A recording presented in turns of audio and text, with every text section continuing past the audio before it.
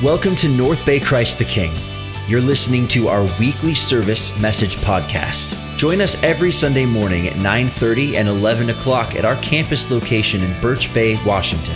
Thank you for tuning in.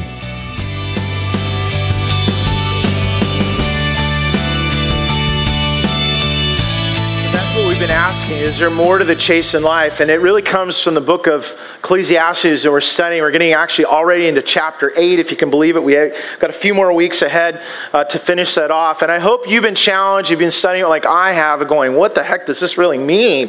And what we find is it's really just an honest reflection, an honest assessment that many believe King Solomon probably had some help putting this together. It's a very poetic book, but it's a very honest book of assessing his life and looking back. The guy that had it all. You talk about the most interesting man in the world. I mean, he had wealth, he had wine, he had women, he had worldly pleasure. I mean, he had everything a person could want. But at the end of the day, at the end of it all, he just goes, it's meaningless. It's just, the word meaningless in Hebrew is hevel. It means like vapor, breath. It's like chasing after the wind. You know, something blows in the wind. You just can't quite grab it, that life is so much like this. And so really, all through the book of Ecclesiastes, and we'll get into chapter 8, it's really kind of a confession that Solomon, he came to these conclusions. And I think it's really good to hear people's advice like, hey, this is what I did. Don't go my way. Because at the end, it's not really worth it. So this confession today really is a confession, as we're going to look at, as a state of restlessness that Solomon had. And so as we see this confession, I want to make a confession to you today, and it's hard to admit this, and some of you are like, oh no, what is this going to be, this confession? Well, I had an addiction. I don't have this addiction now, but at one time I was addicted to soap operas in middle school. You're like, what? How can you be addicted to a soap opera? Well, there was only one soap opera. It was called All My Children. And some of you know that, you know, if I mention Erica Kane and which is Susan Lucci and, Adam Chandler and Tad Martin, and some of you like, I know that. Okay, we'll pray for you after the service for that issue as well. But that one soap opera, the reason I know that is back in the mid 80s there, my mom and I went, and she had some money, and she went and bought a VCR. And I think we paid like $5,000 for it or something back then. They were super expensive, right? You remember that those days? But we had this VCR, and we get it home, plug it in. She goes, Danny, I heard that you can record programs off the TV. I'm like, Mom, yeah, that's what I heard too. I love the show All My Children. When you were little, I used to watch that every day, and I can't anymore. Could we record that? I'm like, yeah, I can program it and everything. And so I get home after school, and she got home a lot later, and I saw the blinking red light, and so I'd push it, and so I started watching it myself, and I got hooked on the soap opera every single day. I mean, it's so wonderful for a middle schooler to be, just learning about, adultery and gossip and slander and plots of murder. It's just a beautiful learning that happened as a middle school kid, though there's much worse on TV, I know that now. But the reality is, thank goodness that, I didn't get hooked on other soap operas that were there. You would think, oh my goodness, if this one's good, I'm going to record them all. I didn't do that. But there was one that is out there that I never watched, but it's still on today. I don't know about the other ones. That's still on today. It's called Young and the Restless. And don't raise your hand if you watched it. Don't do that to me, because I don't want to look down upon you later. No, I'm kidding. God bless you, okay? But this program still exists, and I thought that's a great title for today that we're going to look at. And we're going to talk about restlessness. And some of you are like, well, I'm not young. Well, we're all restless. There's a restlessness that we have. In fact, I would say that's the word that really reflects a lot of our culture today, is restlessness. It's not just young. It's all ages.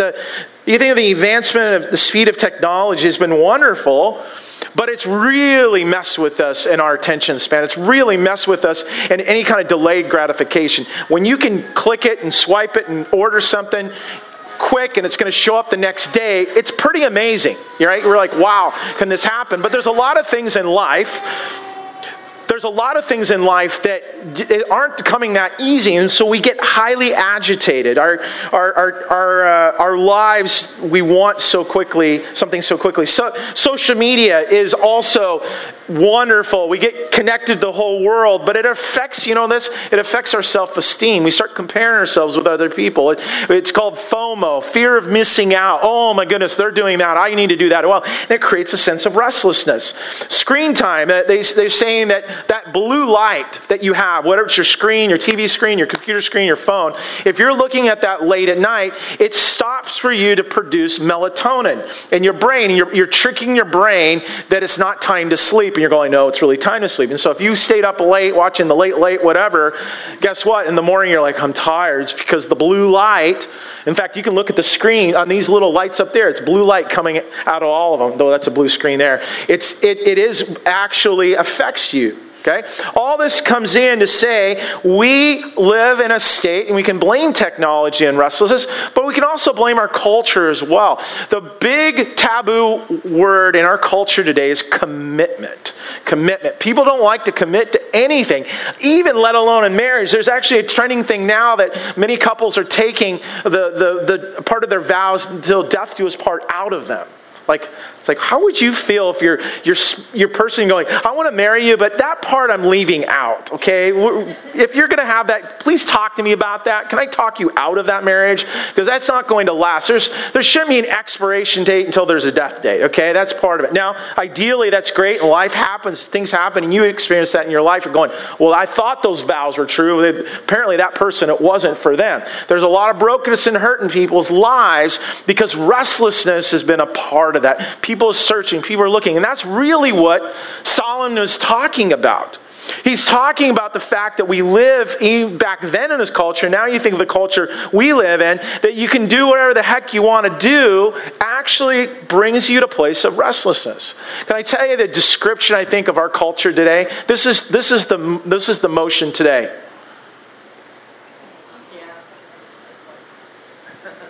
Swipe. No. You want to watch that? No. You want to get that? No. Where do you want to eat? No. I don't know. What? No. And this is our culture today. And you know what? That is a constant state of restlessness that we live. Let me ask this really deep question. Are you restless lately?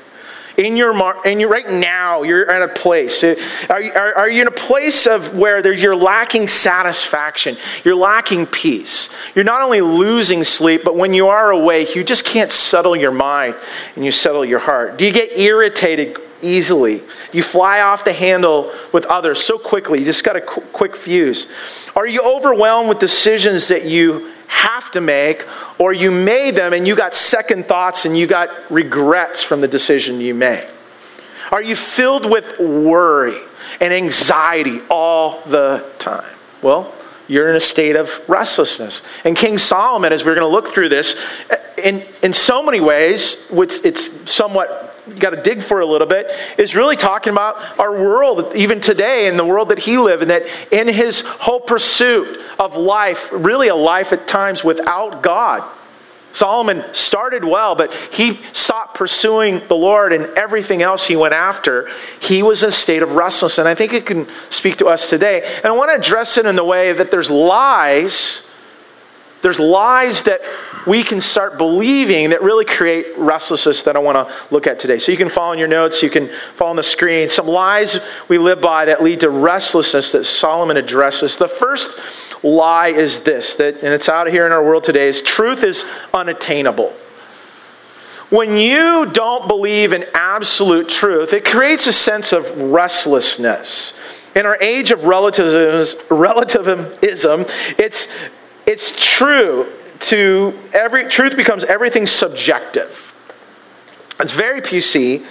Say, hey, if that works for you, great. To each its own. Anne Hathaway or Diet Coke commercial. Just do you. Just do you. Well, Anne, it doesn't work too well with gravity. If you're up in an airplane and the parachute doesn't open, you can't go, yeah, I don't do gravity. It's not my thing. Or the kids say, it's not my jam. I just, okay, that's what happens, right? There's truth to that. There's laws. There's absolute truth in our life. And there's absolute truth that comes to morality and relationships and everything that goes with it. But what happens is, if you don't believe in absolute truth, it creates a state of restlessness. Speaking kind of flying out of airplanes, you're flying in an airplane, what it is if you don't have truth, there's no runway. There's no solid ground to land on. Paul talks about this and identifies in Romans, and we will get to chapter 8 of Ecclesiastes here in a moment. He says this, for although they knew God, people out there, they neither glorified him as God nor gave thanks to him, but in their thinking became futile and their foolish hearts were darkened.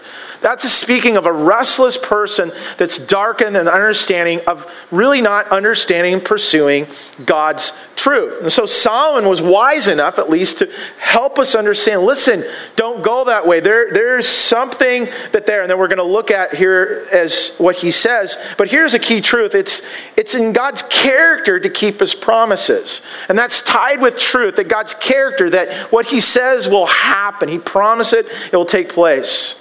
And it does take place. And in search of meaning, Solomon concluded that truth matters through divine wisdom. This is what he says in verse 1. He says, who is it like the wise? Who knows the explanation of things? A person's wisdom brightens their face and changes its hard appearance. Solomon is speaking to the listeners, to us as well here today, exhorting us to pursue truth is where wisdom is where we find it. It's understanding that the wisdom comes in God's word and God's works, and there's a design and there's a purpose to all, rather than living in chance. And I find that I run into people all the time when they can't land on truth, they're living very fatalistically. They have kind of pseudo things that they turn to at the end when money runs out and relationships go south and every job goes in different directions. Where do people stand? Where do they go? And listen to what Solomon says. He jumps to verse 16. He says, when I applied my mind to know wisdom and to observe the labor that is done on earth, people getting no sleep day or night, then I saw all that God had done. No one can comprehend what goes under the sun, despite all their efforts to search for it. No one can discover its meaning. Even if the wise claim they know, they can't really understand it or comprehend it. So I was saying, listen, you could chase after all kinds of thoughts and wisdom yourself, and it's never going to be enough. And then he has this little line in here, but I saw all that God had done. And I think it's so important when we step back and we reflect at what God has accomplished. What did he do? He created us. All of creation, it's beauty. And even though we live in a fallen world, there's beauty all around us. All we have to do is stand on that deck, and you can look at the bay, and you can look at the mountain on a beautiful day. We know God has done that. But he's more than just created. He accomplished so much to bring you redemption through the cross of Christ. All these covenants in the Old Testament led up to Jesus, and the fulfillment was there. And what times happens, though, is our confidence gets eroded in that fact. And yet, because we turn away from his character, which leads to another lie, is this. This second lie is this. We can downplay authority. We can downplay authority. We can believe that there really isn't anybody that we can trust.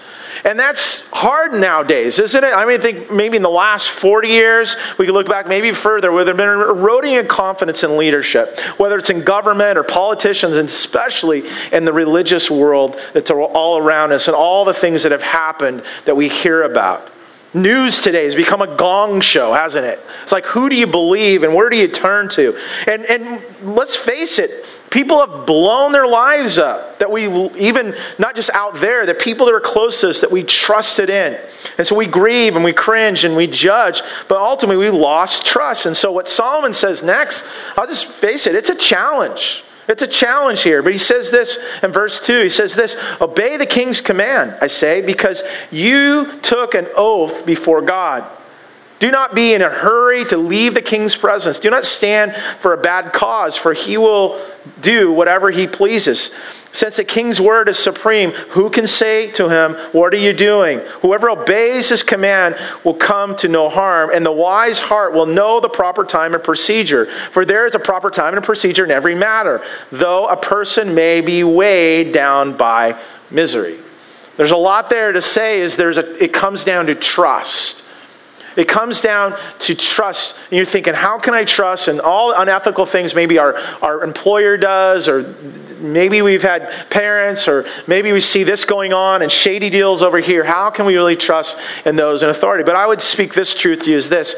We obey earthly authority because we trust in the one who placed them there.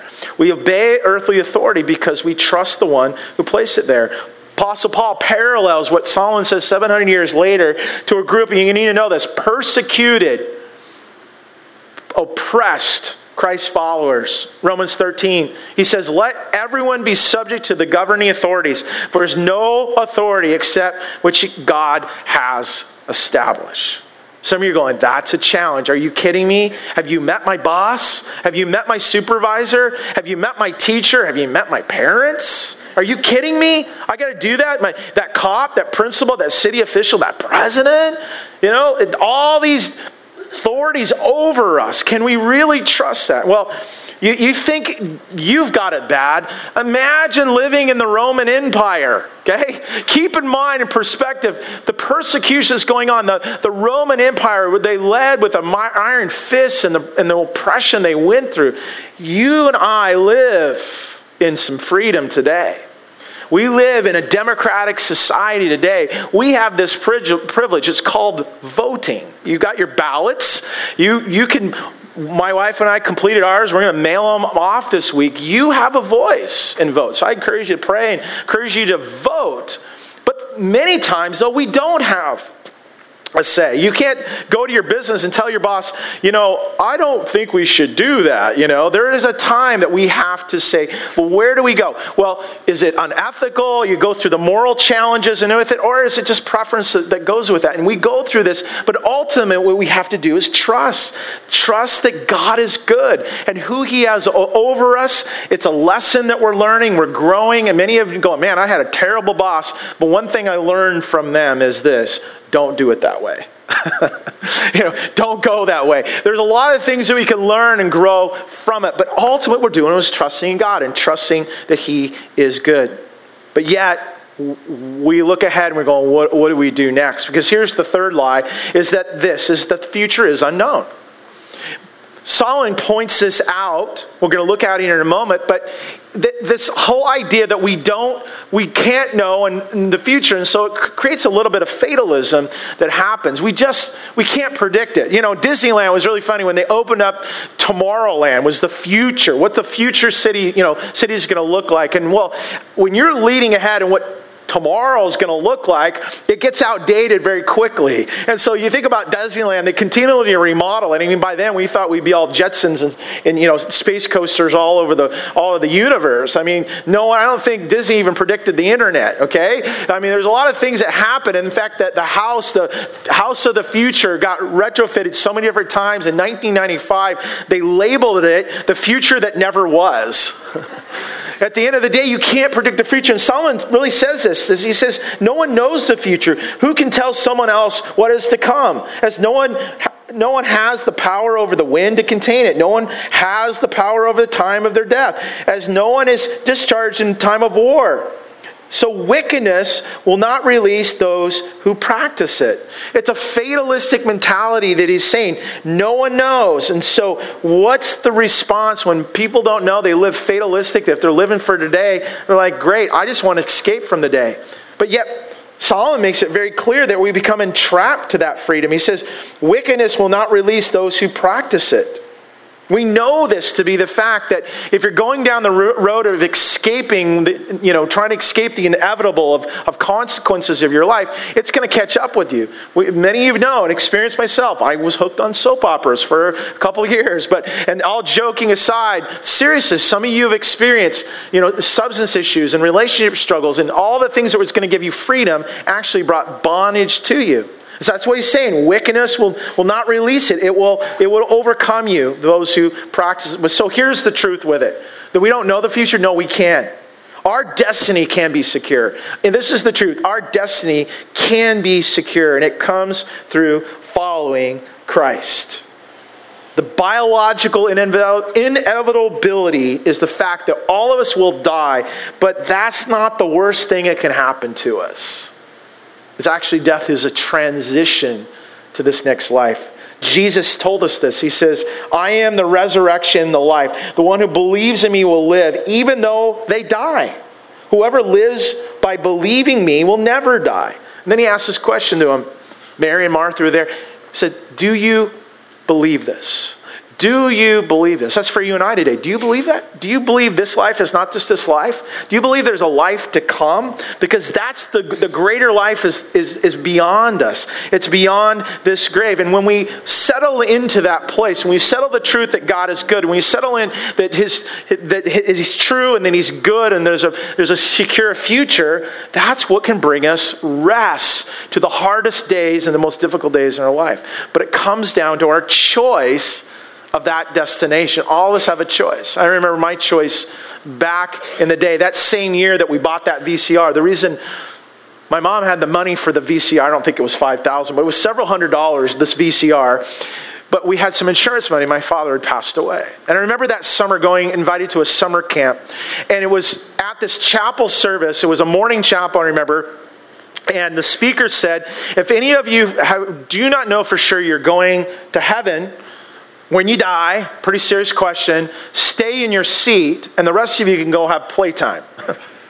So that was within me, my body wanted to get up and go play as my cousins say, come on, we got a basketball game. And I couldn't, the Holy Spirit had my rear glued to that seat. And a counselor came over and said, hey, how can I pray for you? And I said, well, the guy said, if you don't know for sure, I don't know for sure. And he quoted John 1:12, all who believe in all who call upon his name. Believe in his name. He has a right to become a child of God. I remember that scripture. And it was that moment that my eternity was secure. Now, it was several years later in growth and discipleship. As you know, in your life, there's ups and downs and go this way and that way. That God got me on this, continued on that path. But I had that. And you and I can have that. That brings rest for our souls. But yet we can get into another lie. It's this. When we think about this is it, Solomon, this fatalistic mentality is this, that injustice is the end result. We can believe this lie that when injustice happens, that's it, nothing you can do about it. Well, stick with me on this passage, it's rather long. He says, all that I saw, I applied my mind to everything done under the sun. There's a time when a man lords it over others to his own hurt. Then too, I saw the wicked buried, those who used to come and go from a holy place and receive praise to the city where they did this. This too is meaningless. When the sentence for a crime is not quickly carried out, people's hearts are filled with schemes to do wrong. Although a wicked person who commits 100 crimes may live a long time, I know that it will go better with those who fear God, who are reverent before Him. Yet before the wicked do not fear God, it will not go well with them. Their days will not lengthen that like a shadow. There's something else meaningless that occurs on earth. The righteous will get what the wicked deserve, and the wicked will get what the righteous deserve. This too, I say, is meaningless. Now again, he's coming from this, really speaking to an unbelieving group of people. He's speaking, even in his own wrestling with it, this fatalistic mentality. And he points out that the wicked sometimes get more of appreciation than those that they brought victimhood to. You think of history, ruthless dictators that were given homage, and thousands of their victims are forgotten. We see this over and over again. And yet we find this sense of injustice that they need to be punished. There's something within us. And believe me, there's times that we need to rise up in the cause. And I'm so glad we partner for different ministries like Engedi that really helps and tries to rescue women out of sex trade and slavery and that comes with that. And we're helping. We want to fight against that as well. There's certain causes, but at the end of the day, Solomon is saying our work can be futile without God and what God does and brings redemption. We want to see change happen. And so we need to know this. This is the key truth. It's basic. All wrongs will be made right because God is perfect. At the end of the day, God will make all things right. The wrongs will be made right. And as we're wanting God to judge, as we're wanting justice to prevail for those people out there, we also need to look for what we deserve. Someone said mercy. Mercy is not getting what you do deserve, right? What we deserve without Christ is hell.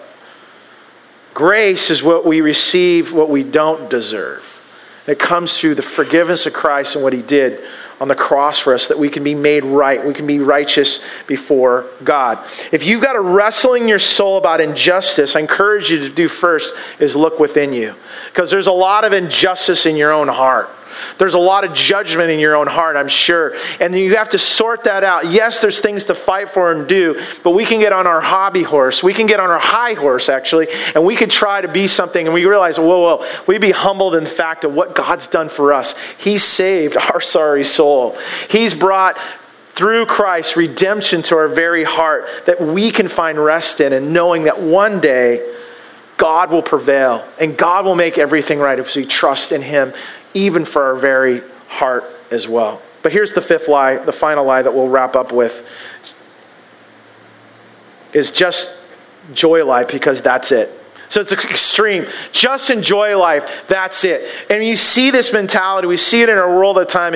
And Solomon is kind of saying that there's this mentality, just kind of, kick back, relax, have a good time. It's all going to end anyway. And he says this in verse 15. So I commend the enjoyment of life because there's nothing better for a person under the sun than to eat and drink and be glad. Then joy will accompany them in their toils all the days of their life God has given them under the sun. And it sounds really good. But what he's really saying is at the end, it's all there is, and even what God provides, that this is it. But this isn't just it. This isn't just all there is in life. There's more to come. And I would just encourage you with this simple truth. The true life is beyond this life. The true life is beyond this life. I love how Rick Warren describes our earthly lives. He says, this life is not all there is. Life on earth is just like a dress rehearsal before the real production. You will spend far more time on the other side of eternity than you do now. Earth is the staging area. It's the preschool. It's the tryout for your life in eternity. It's the practice workout before the actual game. The warm-up lap before the race begins. This life is preparation for the next. That helps us keeps perspective. That we're in a state of restlessness. Know that one day there will be ultimately rest for our souls. So when we think about, we lay people to rest when they die, but really what's laid rest is coming to this place of rest in a relationship with Jesus Christ. At the end of the day, that truly will happen. But knowing this, that this life that we have is not it. There's so much more. God has created us to think in eternity and to think beyond. And when I talk to people that don't think beyond this life, and this life it is, I don't know how they can live with themselves. I think there's a great state of restlessness if someone's really honest with their heart. A couple of weeks ago, I was in Woods down here and had a couple meetings. And then I had another meeting coming up. And so I just kind of settled in and tried to do some work. It was actually a message, it was a few weeks ago I was working on. And there was a guy out in the patio, and I look over, and he's got his phone, and he's just kind of distraught, and just struggling. And I felt like the Lord saying, I want you to go talk to him. And I'm like, I like, what am I supposed to say? I had no problem going up to him, but that's going to be super awkward. Like, hi there, And so I said, Lord, I said, God, you're going to have to make it a little easier for me. Like, I'm going to have, And all of a sudden, I have my headphones, I'm working, and I look over, and he's sitting right next to me. I'm like, what the? Okay, all right, Lord. And I said to the guy, I said, hey, you seem like you're having a tough time, man. What's going on? He goes, and he goes into his life story and what's going on and everything is happening. And at the end of the day, we ended up debating theology for an hour. Like, he was getting my blood boiling and stuff. I don't even really believe Jesus existed on this earth. Like, dude, I was in Israel. I've seen this stuff, okay? I know too much, And at the end of the day, what was really crazy about it is that he had restlessness. He had not settled. He actually even believed the teachings of Jesus, not believe that he really existed, but believed the teachings of Jesus, which is amazing. But he didn't really bring them in his life to come to that place. He wasn't even open to the conversation to find that place. Silently praying for him and say, have a great day. But I thought, man, there's so many people out there, but even the people that come to church, are you here today? And in fact, I want our team to come as we get ready. Our ushers are preparing now. We're going to have a time of communion. I have this question. What lie are you living that's making you restless today? I mentioned, are you restless? But of these lies, are any of those speaking to you? Are you in a place that it's hard to believe anything anybody says any longer? Are you having a struggle with the future? Like, who knows? Is there really injustice in your life or the world around you? You're like, I can't even trust anybody. I can't believe there could be any resolve to what I'm going through. If you're in kind of that fatalistic place, let me encourage you as Solomon lays that out. It's pre-Jesus. Solomon, though, gave foreshadowing to what is to come, but know this, what he says would come has already come. Whatever hope in God, the hope has arrived. It's in the person and the historical, true Jesus who came to this earth. And when he came to this earth, he settled things. He settled things. He said to those who are toiling under the S-U-N sun, he goes, I am the Son of God. I've come to redeem mankind. I've come to provide something for you. And it's an invitation for every single one of us. An invitation to come to himself. And I love how it's expressed. That's so fitting. And as we talk about restlessness, I don't care if you're young or old, we all deal with restlessness. It's this. So beautiful, these words, this invitation for us this very day. Come to me, all who are weary and burdened, and I will give you rest. Take my yoke upon you. Learn from me, for I am gentle and humble in heart, and you will find rest for your souls. In a moment here, we're going to reflect. We're going to reflect in the body and the blood of Jesus and what he sacrificed. But what we're going to be holding in our hands is the finished work. It's the finished work of the cross of Jesus. And when you hold this work, and we'll talk about here in a moment what Christ really did for us, I want you to reflect upon that. And I want you to confess any lies you're believing that's causing some restlessness in you. Maybe some things have been identified in your heart and say, Lord, I want to give those to you. I'm struggling about the future. I'm struggling with this relationship. I'm having restlessness. Lord, I want to give that to you. And then we'll come back together here and we'll eat and we'll drink together as our ushers come forward. When I was reflecting, just sitting here, I was thinking about that video of James and the woodwork behind him and the finished work. Just a beautiful, it takes us some raw materials, some raw lumber, and just all the coats of sanding and all the coats of varnish and the careful care of that and what he did. And we have that as such a beautiful reminder of all of us, because a lot of us are raw, aren't we? A lot of us are unfinished work, and we still are. We live in this world. There's still a work that God's doing in our hearts and minds. But one thing is finished, and that's our salvation has been purchased. When Jesus was on the cross, he said some last words, and some of the very last words that Jesus said is, "It is finished." What was finished?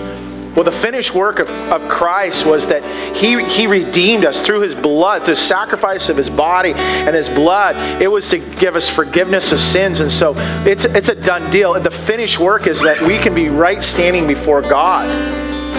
It's a beautiful, amazing thing that we can be settled in that.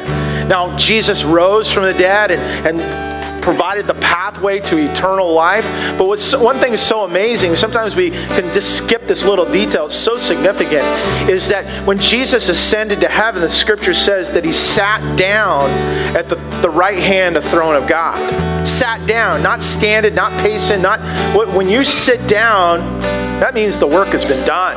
It's settled. And what that says to us, that we can have our restlessness is settled. At the end of the day and all the chaos, and we're going to go in a week, and there's going to be a lot of busyness and all that's going on, but what can be settled is our very soul. We can be settled on that. And that's what Jesus was communicating to his disciples when he said, there's a work that I'm going to be doing. They had no idea the next 24 hours that would lead to, and even the next 3 days after that, what would take place, all that was going to be accomplished. but he foreshadowed with that work by doing something very significant that we're holding here today. We're called to remember, and that is his sacrifice. Jesus held up the bread and says, "This is my body that was broken and beaten for you. Eat in remembrance of me." Let's do that together.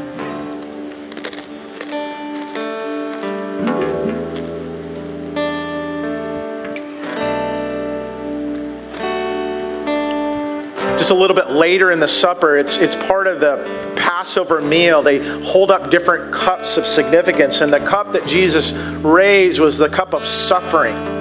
It was this cup that he dreaded, that he would say and ask the Lord when he was in the garden, ask the Father, "Take this cup from me, but no, not my will, yours be done." And Jesus held up that symbol of that sacrifice and says, "This is a new covenant, a new agreement with all mankind for the forgiveness of sins. My blood will be shed. Drink in remembrance of me." Let's do that.